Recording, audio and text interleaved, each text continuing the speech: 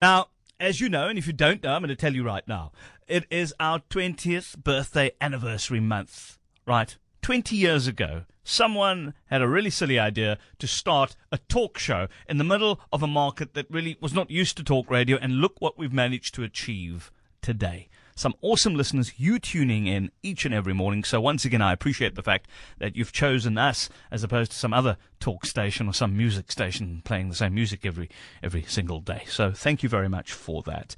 Now, we're in our second week of our 20 in 140 birthday campaign. And if you haven't been listening, as I said again, we are looking at some of those big stories that we've covered over the last 20 years. You were listening to us in your homes, cars, offices in 2002 when you brought you the story of Hansie Cronje when he died in that plane crash in the mountains near George. This morning, you'll be hearing from a couple of people who covered that on CapeTalk. Annika Larsen, I'm such a big fan of hers, and it's so nice to see you in Levende Lewe, Annika.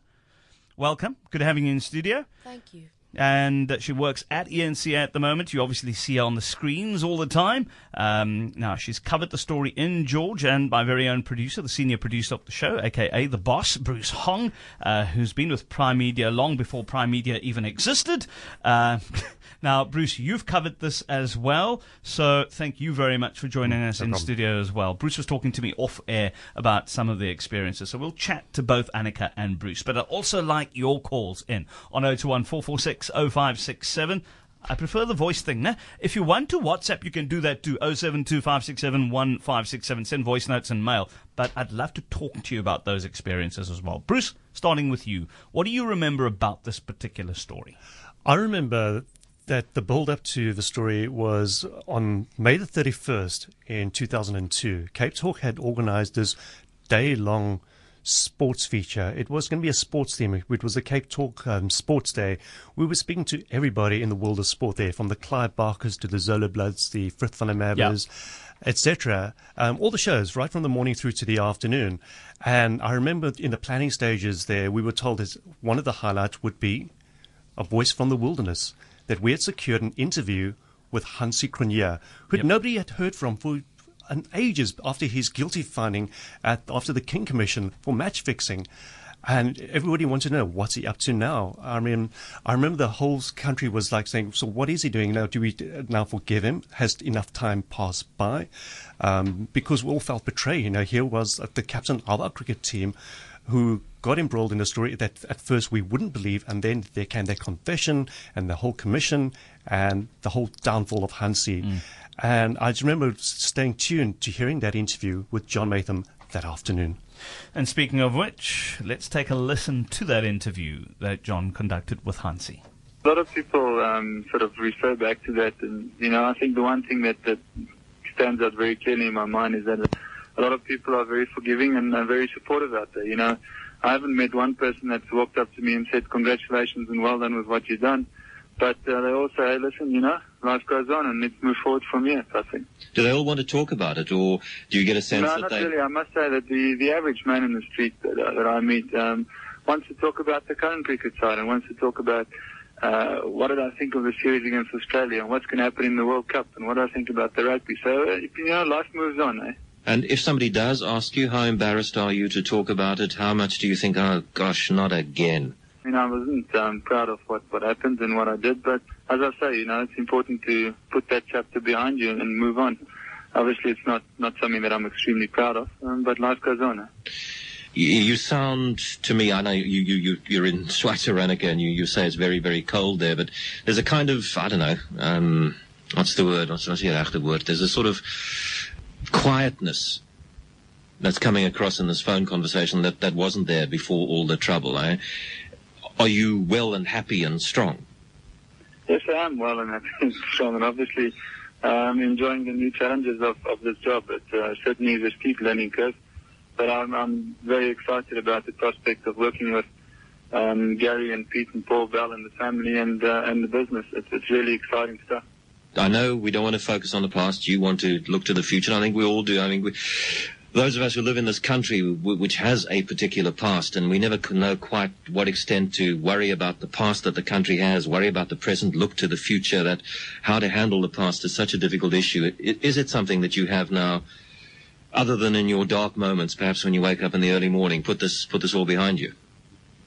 I don't think you'll ever be able to put it 100% behind you, because obviously you often get reminded of what happened. So it will be foolish to sort of think that it never happened. I mean, the minute that this happened and I was involved, I knew that I would have to live with it for the rest of my life, and it's just a case of how you manage that. And I mean, I'll be foolish to say that I'll just put it all behind me and then move on. I mean, it doesn't just happen like that. I think it was a song by Lorika Rach who says, "Die skoene sal jy dra," which means, you know what, whatever you do in your past, you'll have to carry that with you for the rest of your life. And I'm not saying it's pulling me back, but you certainly can't think that it never ever happened. But you just got to manage it and carry on forward. Now, before all of this broke, okay, let me go to the day that it broke, the day that we heard that Hansie Cronje had been involved in betting. I went on the radio and said, I don't believe it. Not Hansie. And I said, the reason why I'm saying it's not Hansie is because the other day I was dropping my kids at school in Rondebosch here in Cape Town. And somebody had broken down and they were blocking traffic. And Hansie Cronje and somebody else, a mate, stopped, got out of their car, and they helped that person push their car out of the way. No cameras around, no reporters. Hansie was driving past. He saw somebody in trouble and he got out to help. And I said, that kind of person doesn't get involved in the sort of thing that Hansie is reported to be involved in. Of course, I was wrong. You were involved. And I just want to finish by asking if you're still the kind of person who would stop your car and help somebody who's broken down at the side of the road. Yeah, absolutely. I don't think I've changed. I still really believe that, you know, I made a horrific mistake or 3 or 6 in my life. I'm not proud of it, as I said, you know, but it doesn't change who I was or who I is and who I will be in the future. There we go, Hansie Cronje, his last ever interview, and that was with John Matham back in 2002. Now, hours later, you'd know that he took a flight to George, which ultimately crashed. All lives on board perished. We now speak to Annika Larsen, who then worked for EWN, Eyewitness News. Annika, great having you. Annika, of course, is a hotshot at ENCA at the moment. Thanks so much. Annika, what do you try? You went to George, you had to cover this. It was the biggest story. What do you remember about it? I think it needs some context. I covered the King Commission in 2000. Yeah. And I knew nothing about cricket. I didn't even really know who Hansie Cronje was. I just knew that he was this hero. I mean, this was the time in 2000 we had real heroes then. Yep. Nobody had really fallen at that stage, and there were consequences. And this man was seen as being, I cannot believe the uproar and outrage this caused. I mean, this man was seen as close, akin to the devil. He had ruined South Africa. He had ruined cricket. I mean, he makes Oscar look like a semi-hero at the time. And I covered this King Commission, and bless Judge Edwin King. Remember how kind and sweet he was. And do you still have those massive microphones, those big, long, massive... Anyway, I remember trying to put my microphone up. I was the only female reporter, one of 2 female reporters covering that King Commission. And all the other cameramen told me to get rid of my microphone. Anyway, he was this crumpled, broken man, who I sort of felt quite sorry for. He seemed destroyed to me. And then 2 years later, he seemed to be recovering, but he still called it a mistake. Did you hear in that interview? He called it a mistake, and I think that was one of the big problems. Anyway, we got this phone call. There'd been this plane crash in George, and then the news came through that it was Hansie Cronje. I remember thinking at the time, I'm going to phone Yusuf Abramji because I hate long-distance drives, to see if he'll put me on a plane so I can fly there rather than drive there. That was one of my main concerns. I had to get there quickly.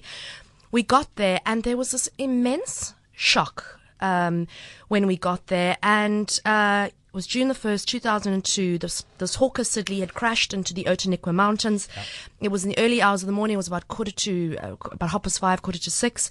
And there were 2 pilots, Willem Meyer and Ian Noakes. And I remember it took quite some time for the gurneys carrying the bodies to come down because the plane had broken up into 3 pieces. Hansie was still strapped in his seat. I remember hearing that from a paramedic. His body was broken, but his face was still intact.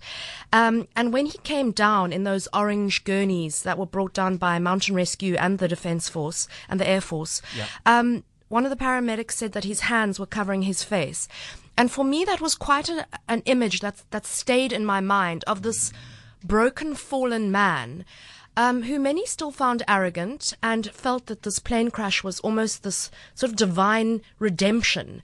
For me, it was just this very sad ending to this horrible, tragic story. And he died, and I remember the next day, Hansie Cronje, his brother, coming to identify the body, and them washing down, hosing down these orange gurneys that the bodies had been airlifted on, and thinking this hero, this broken, fallen hero, has left this earth just like everybody else. Indeed. And that was that. But I must just tell you one quick bit was, do you remember Murray Williams? Yes. He was a reporter at the Argus at the time, and we were both staying at the Protea Hotel. This is a funny bit. And I said to him, it was the evening, and we just got there, and I said, Murray, where are you going? Let's go and have, something to eat or something. And he said, he's quite formal when he's reporting, and he said, I'm sorry, I can't tell you where I'm going. And I thought, oh my gosh, like what the hell's this man doing now? He's got the scoop. And I went knocking on all these doors to see if I could find these CAA investigators, and they let me into their room. Yeah.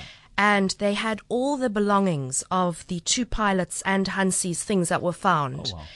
And there was blood on their ID books. And it was very sad. And they were going through all the instruments. And in the end, it had been pilot error, chain of events, faulty equipment, and inclement weather. Oh, man. So, I don't know. And you know what? Hey, I mean, did you still find yourself years on thinking about it?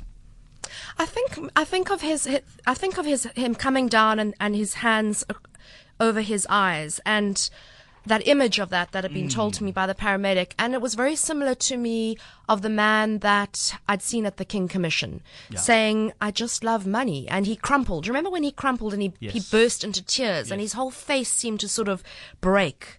And I know that I feel overly sorry for people, and I'm over empathetic or something. Yes. A lot of people feel very angry with him. But for me, most of the time, okay, people do bad things. Do you know there's a difference between someone who maybe would have followed the game, invested a lot emotionally in him, versus someone who probably just a cursory glance every now and then. Exactly. And then you get to see this man for the first time in a commission within that context. So it is very different.